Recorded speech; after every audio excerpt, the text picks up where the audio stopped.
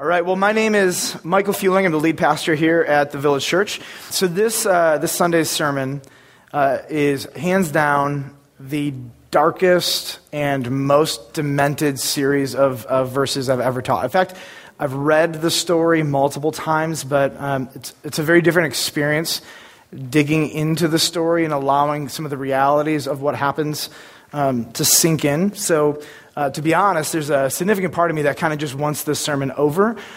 So I'm not going to skip on the exegesis or the study of the text so much as I'm just going to skip an introduction altogether. I want to set up some context, and then I want to jump into Genesis chapter 9. My one singular point, it's also the title of the sermon, my one singular point is this: God's judgment is always just. God's judgment is always just. And you're going to be challenged with this largely because you're going to hear people pull out scriptures like Genesis 19 and multiple other places in Scripture, and you're going to be tempted to listen to accusations of the injustice of God and how good God, if God was loving, how could He? And I want to actually this morning, I think, kind of make some sense of all of this. I think by probably halfway through this text, you're going to agree that at the very least, that God's obliteration of Sodom and Gomorrah was 100% justified. And my expectation is that if you were God, you would have done the same thing. In fact, if you were God, because you wouldn't be holy, you probably would have done much worse. Now, you should note that whenever I am uncomfortable at all, I make inappropriate jokes. And so if I make a funny joke here or there, it's just my way of cutting the tension, and it's okay to laugh. That's on me. All right, turn with me, Genesis 19. In chapter 18, here's what we found. Three men show up, and they are with Abraham. It turns out that one of the men is Yahweh. It's God incarnate, and every time God takes flesh, it is not the Father or the Spirit, but the Son, Jesus, right? That's good. And then the other two men are angels. And what we found last week is that in chapter 18, Jesus is deliberating with the angels, and he's trying to figure out, so do I tell Abraham what I'm about to do to Sodom and Gomorrah? Well, Abraham was eavesdropping, and so Abraham and Jesus have a conversation. And the conversation was one where Abraham was wrestling with whether or not what God was about to do was fair and just. We saw God dismantle Abraham, his notions of reality, his expectations, his ideas, and bring him to a place of truth. We finally get to Genesis chapter 19, and here's what happens. Verse 1, the two angels, they came to Sodom in the evening, and Lot was sitting in the gate of Sodom. You have to know the gate is reserved very normally and often for the most important people in the city. So even though Lot is newer to the city, Lot is already, probably because of the massive amount of wealth he accrued in Egypt, also the massive amount of wealth he accrued by being connected to Abraham, who is blessed financially, that he has become a very wealthy man, and now he comes to Sodom, and of course he finds himself in a seat of prominence in the city. When Lot saw them, the two angels, he rose to meet them and bowed himself with his face to the earth. Now, here's what's happening by letting you know kind of Lot's position in the city. The text, the author, is trying to prepare you for some weird things that are going to happen later on. Okay, here's what you're going to find later on. I won't tell you all the details. I'll hold you in suspense, right? But here's what you're going to find. Lot really loves this city a lot. This city has been good to him, and he's been good to this city. It's going to be really, really hard for Lot to let go of this city. Verse 2, and Lot said, my lords, please turn aside to your servant's house and spend the night and wash your feet. Then you may rise up early and go on your way. And they said, what? No. We will spend the night in the town square. Now, Lot knows exactly what this town is made of. He knows exactly what is going to happen. And the question the reader has to be able to ask is why? Why would they do this? These are angels. These are angels who know the nature and the character of the city. I'm going to give you a very simple reason for why they did this: to test the city. The pleas, the prayers, the blood of victims has risen up to Yahweh. He has heard of their hideous and terrible crimes. They know full well what is actually going to happen to them here in the city. What were their crimes? Generally speaking, you could be really nice and say a lack of hospitality. How about abuse and murder towards visitors in the city? And we're going to dig into what that actually looks like. Verse 3 says this, but he, Lot, pressed them, the angels, strongly. So they turned aside to him, and they entered his house. And he made them a feast and baked unleavened bread, and they ate. And one of the descriptions of the New Testament to Lot is that Lot was righteous. There are a lot of really great things about Lot. Lot, at some points, has these admirable attributes to him. There is a faith in Lot towards Yahweh, okay? This faith is going to get really hard to see here in a little bit, right? But you see these highlights. Hospitality is a beautiful mark, not just culturally, but especially in this city. His hospitality to these visitors is going to set him apart completely. And here's what it says. So they turned aside, they entered the house, they made him a feast, verse 4. But before they lay down, the men of the city, the men of Sodom, I want you to just linger and just pay attention to these nuances in the vocabulary. Both young and old, all the people to the last man surrounded the house. So this isn't quiet. This is not a time of encouragement. This is straight out of a horror movie. What's about to happen is vile. And they called to Lot, "Where are the men who came to you tonight? Bring them out to us that we may know them." Young men, 5, 6, 7 years old. Old men, 60s, 70s, 80s. Old then is different than old now, so be all the men to the very last one. Shout, "Bring them out so that we might gang rape them." This is the objective. No shame, no hesitation. And whatever this is normal. Lot knew not what they were capable of out of theory. He knew who they were because of firsthand experience.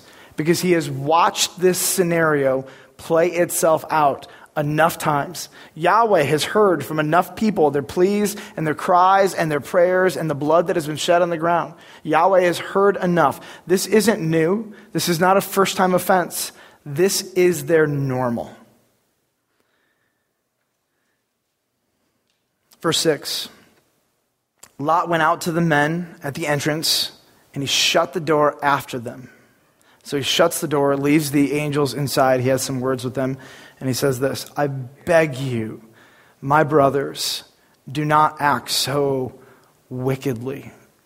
Have you ever called out somebody in the middle of their sin and told them that they are a sinner? It doesn't really go well. When people are in the midst of sin, they typically don't like to be rebuked. Like, try going up to somebody on the side of the road and be like, "Do you know that what you're about to do is sin? Do you know that like your whole lifestyle is sinful? Do you understand that it's wicked and evil?" Like, you're likely going to just be picking a fight in that moment. And when you call somebody's lifestyle evil, this is their lifestyle, by the way. When you call it evil, you're just poking the bear.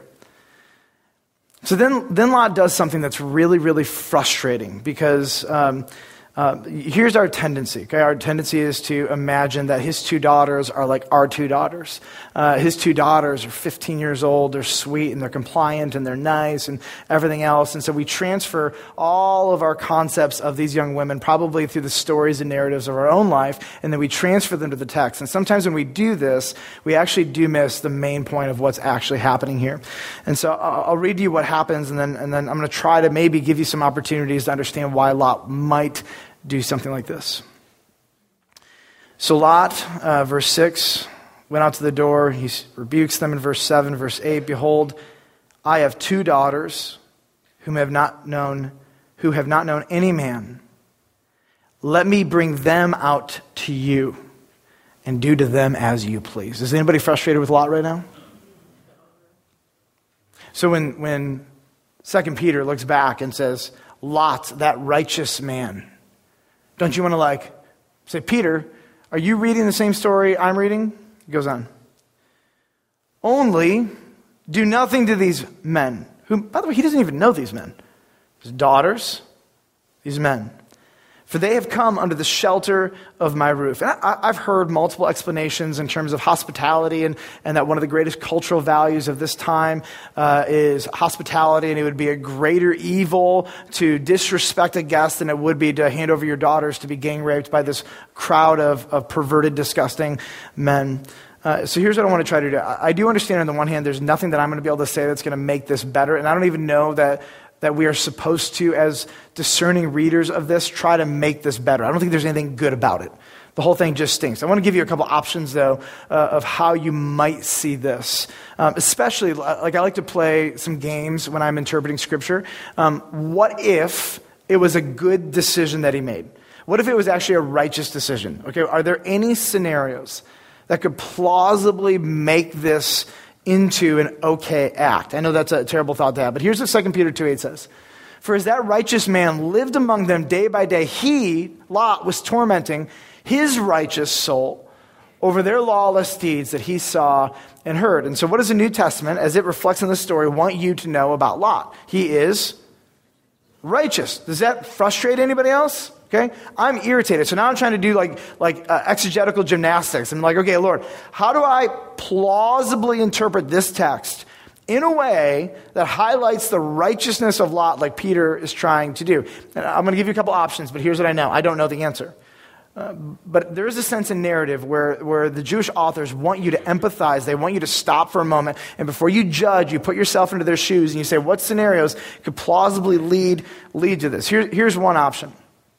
Actually, you need to know this. Their fiancés, because they're engaged, the text tells you that later, they're actually a part of the men in the crowd.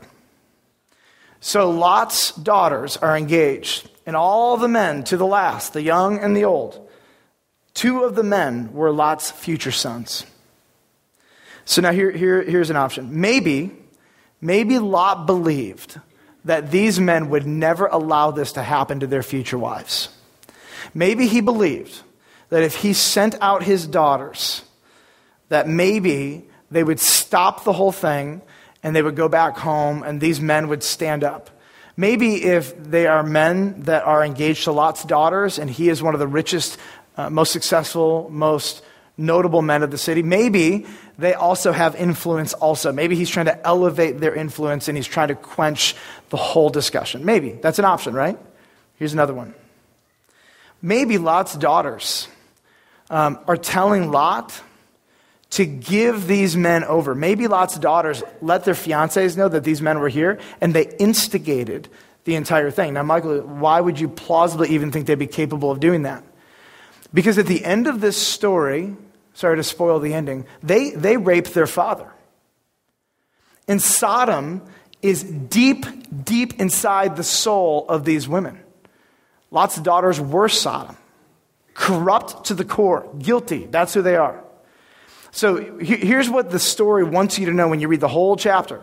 These young women are not innocent. They are vile young women as guilty of anything else that is happening in Sodom. They are not okay. They are corrupt.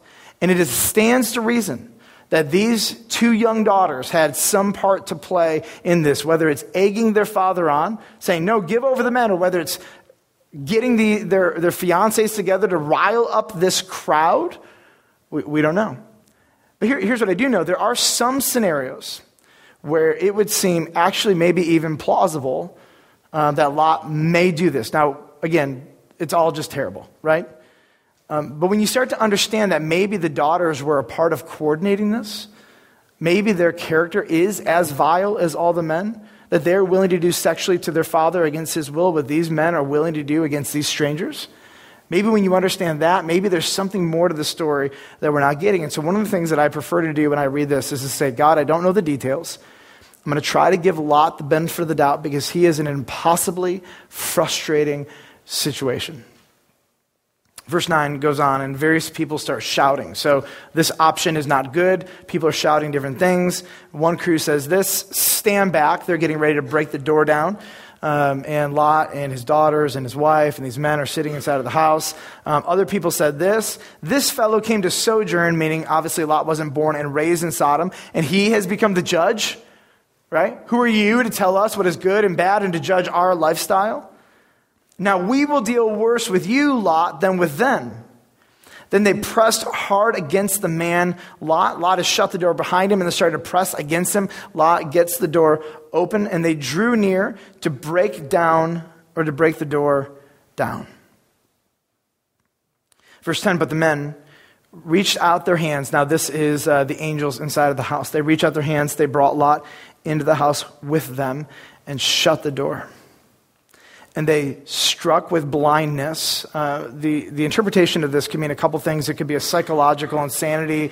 It could be an actual physical blindness. The idea here is that they had no ability to reason. They couldn't find their left from the right or to figure out what's really going on. It could have been a combination of physical blindness and mental insanity, or just physical blindness. I feel like if I was just blinded, I would probably be able to find a door, but that's just me. Verse 11, and they struck with blindness the men who were at the entrance of the house, both small and great. I just want you to catch this. The text is not letting these people off the hook. Every time your heart wants to say something like, they couldn't be that bad, the text never lets you go there. Here's what it says. So they're blinded, they're psychologically messed up in the head, but they wouldn't stop, so that they wore themselves out groping for the door. Their lust is so insatiable, their intent so dogmatic, that even in the midst of blindness and psychological crazy, they are still like, we will satisfy our lust. This is going to happen. I want to ask you a bold question with an obvious answer. What would be the just punishment for a man who would take his 7-year-old child with him to gang rape a stranger, teach him how to do it, to then kill said stranger, and on top of this, to do it publicly? And what would you do if said father didn't just do this once, but had a reputation for doing this? Here's what I know about the vast majority of you in this room. You would be in full support of the death penalty for this father. And yet, often liberal theologians will come in, they'll enter this text, they'll just parachute in without any context whatsoever, and they'll say, look, God is guilty of mass genocide. God is a moral culprit. And here's what I know. I know that the vast majority of you in this room, in fact, would not have just obliterated these cities. You would have done it sooner, and you would have done it more widespread, and you probably would have wiped out Lot in the process. Here's what I do know. I do know that those kind of accusations do not take seriously the vile nature of what is happening inside of these men in this city. The book of 2 Peter chapter 2, I'm not going to put it on the screen, I just want you to listen, actually talks about the men of Sodom and Gomorrah. And here's what it says. Let this just sink in. This is the New Testament's overall view of these men. 2 Peter 2:12, but these, like irrational animals, creatures of instinct, no thought, just born to be caught and destroyed, blaspheming about matters of which they are ignorant, will also be destroyed in their destruction, suffering wrong as the wage for their wrongdoing. They count it pleasure to revel in the daytime. They are blots and blemishes, reveling in their deceptions while they feast with you. They have eyes full of adultery, insatiable for sin. They entice unsteady souls. They have hearts trained in greed, accursed children. Forsaking the right way, they have gone astray. These are waterless springs and mists driven by a storm. For them, the gloom of utter darkness has been reserved. For speaking loud boasts of folly, they entice by sensual passions of the flesh those who are barely escaping from those who live in error. They promise them freedom, but they themselves are slaves of corruption. If you're new to the Village Church, I want to welcome you. I think it's really glad to have you here today.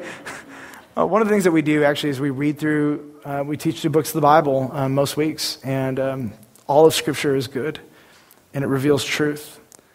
And this is not easy, but this is the real assessment of these places. I think 2 Peter honestly writes this for us so that we can understand what could plausibly drive God to eviscerate and incinerate an entire group of cities and all of their surroundings. Verse 12 goes on, and just when you think this was frustrating enough, we're about to enter into a new aspect of frustration in this text. This text gets more and more irritating. Then the men, the angels technically, said to Lot, Have you anyone else here, sons-in-law, sons, daughters, or anyone you have in this city? Bring them out of the place, for we are about to destroy this place because the outcry against this people has become great before the Lord, and the Lord has sent us to destroy it. Pop quiz. Who wants all the credit for the destruction? God does. This text will go on, and the Lord wants everyone here to know God did this. Okay? And the angels are only doing it at the command of Yahweh. Verse 14. So Lot went out, and he said to his sons-in-law. Now here's what's interesting. He goes out of his house. Where are his sons-in-law? Probably on the ground outside of his house, exhausted from groping, overcoming their psychological blindness and plausibly their physical blindness. And he says to them, get up. Why? Because they're down. That's the point. Now pay attention to that word up, because it's going to come here again. It's going to come up again. Get out of this place, for the Lord is about to destroy the city. Lot didn't have to go far to find his future sons-in-law, did he? And their response is, of course, but he seemed to his sons-in-law to be jesting. Funny, Dad, funny. That's hilarious. We're going to go back to sleep outside of your house. As morning dawned, the angels urged Lot. Now, you should be asking this. Why didn't Lot just leave? Okay? Saying, up. Why are you sitting? Why aren't you moving? Why is it the next day? Take your wife and your 2 daughters who are here, lest you be swept away in the punishment of the city. Look at these 3 words. But he lingered. Do you just want to reach the pages of Scripture and wring his neck? They literally just blinded everybody. They protected your life, and they're telling you they're going to destroy the city. Why are you lingering? The city had Lot's heart. He loved Sodom. He might have been tormenting his soul in one degree, but to the other side, he loved this city. This city made him rich. It made him famous. It indulged some dark part of him that he could not let go. Watch this. So the men seized him. Here's the picture. They grab him, they pick him up, they throw him over their shoulder, and they say, I'm done playing games with you. Yahweh told us to keep you alive, and we are going to destroy this place, so I'm going to take you myself. And they seized him and his wife and his 2 daughters by the hand, the Lord being merciful to him.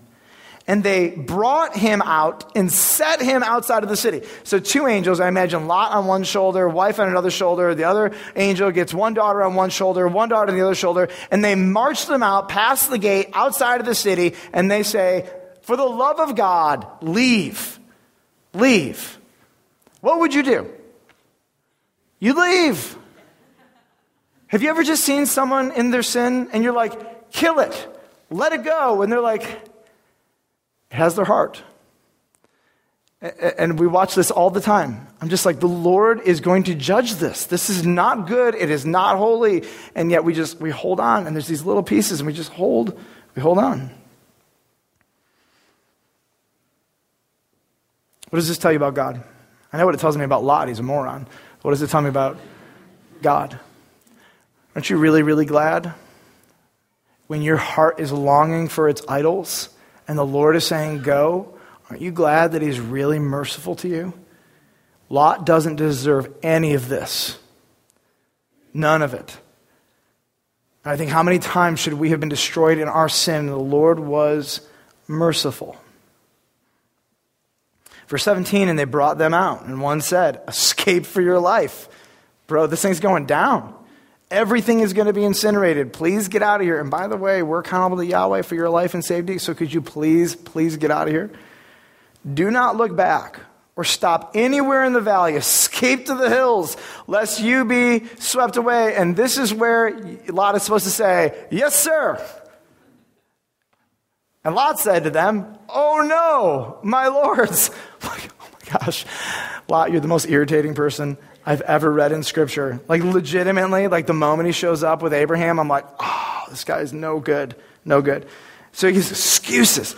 Behold, okay, your servant has found favor in your sight, that's clear, and you have shown me great kindness and saving my life, really grateful, but I cannot escape to the hills because the disaster will overtake me and I die. You don't understand, like, what's about to happen, angels, clearly. Like, I know about the nature of this destruction better than you do.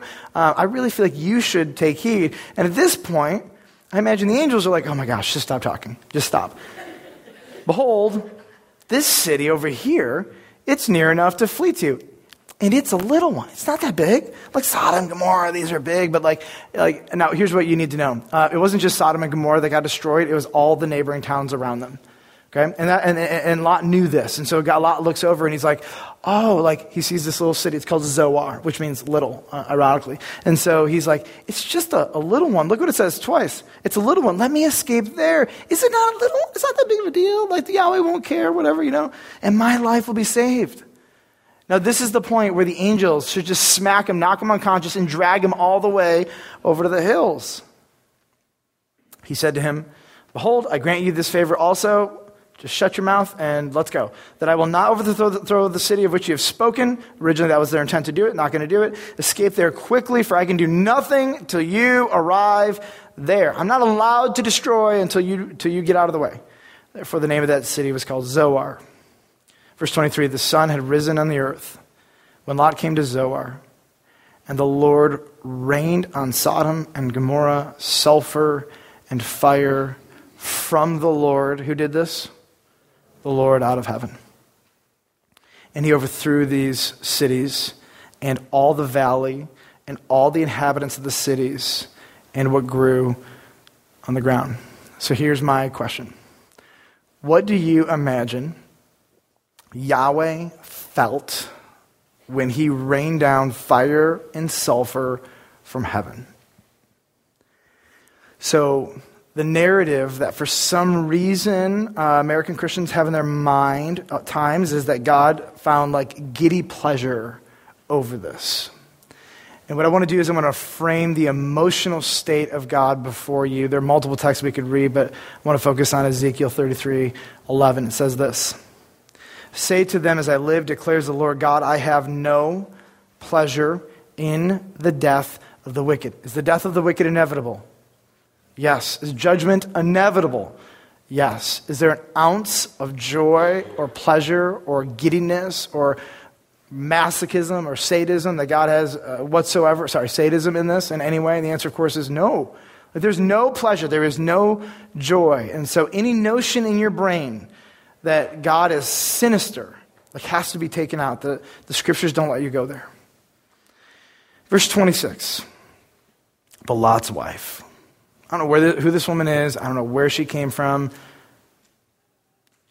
But Lot's wife behind him looked back, and she became a pillar of salt. It is unbelievable to me that Lot did not look back. Because the only way he's going to figure this out, by the way, without getting destroyed, he's going to keep running. He's going to keep running, and finally when he gets to the city, he's going to look back and see a big pillar of salt. And this woman apparently was not good for him. She loved Sodom. This was a place where her heart was fully invested. Jesus actually references Lot's wife, and here's what he said. Here's what he wants the people of God to know as a result from Lot's wife. He says this in Luke 17:32. Remember Lot's wife. Whoever seeks to preserve his life will lose it, but whoever loses his life will keep it. And the warning of Jesus is when Sodom or the idols of your heart call you and the Lord says, walk away, and you walk away, but you keep looking back, your destruction is going to be inevitable. There's a plea for the people of God from Jesus to look back at Lot's wife and just say this, kill your sin, get rid of it, walk in the other direction for the love of God, leave it behind, and don't look back. Because destruction is waiting for those people. Verse 27, Abraham went early in the morning to the place where he had stood before the Lord. And he looked down toward Sodom and Gomorrah and toward all the land of the valley. And he looked, and behold, the smoke of the land went up like the smoke of a furnace.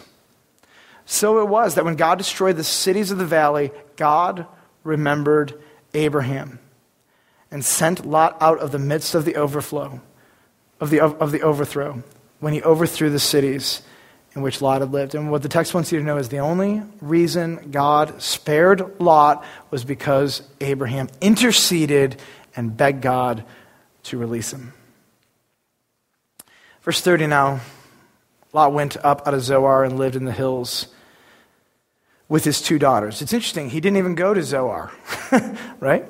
For he was afraid to live in Zoar, so he lived in a cave with his 2 daughters. I mean, let's just take a moment here, and again, before the scriptures ask you to judge the characters, I think empathy is just kind of where you want to land for a moment.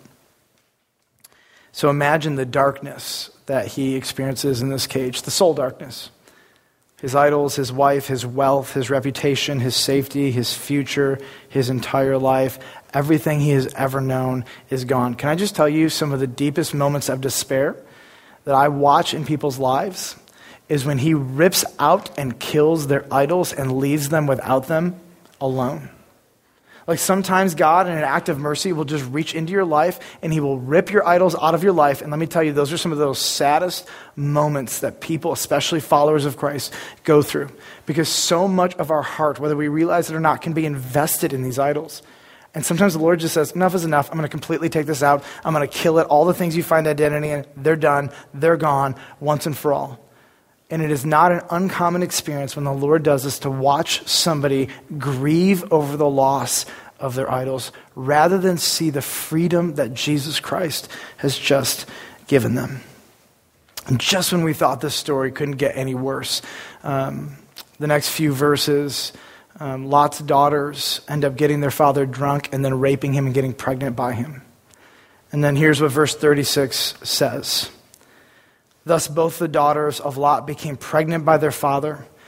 The firstborn bore a son and called his name Moab. He's the father of the Moabites to this day. And the younger son also bore a son and called his name Ben-Ami. He's the father of the Amorites to this day. Imagine you're at your lowest. Like literally you've lost everything and then you were raped. Like the Lord is I don't know what he's doing other than destroying Sodom, but I know that Lot, nothing could take this man lower. Nothing whatsoever. Even the names of their children scream incest. So when you name a child, typically you're proud of the name. And Moab means son of my father. Ben-Ami means son of my close relative. Like the whole thing is dark and demented and sad and pathetic. And you're probably like, Michael, finish the sermon. It went from bad to worse to worse to worse. And wherever these girls went, the sins of Sodom came with them. So I have 37 so whats, but I decided to whittle it down to 5 for your benefit. And then we'll be done. And we're going to celebrate communion and thank God that Jesus Christ has saved us from our sins. So what, number 1, never forget the blessing of the Judeo-Christian ethic our culture has been built on. If you think this is crazy what we're reading about, you and I feel so far away from this because Western culture has been built on Christian morals and values.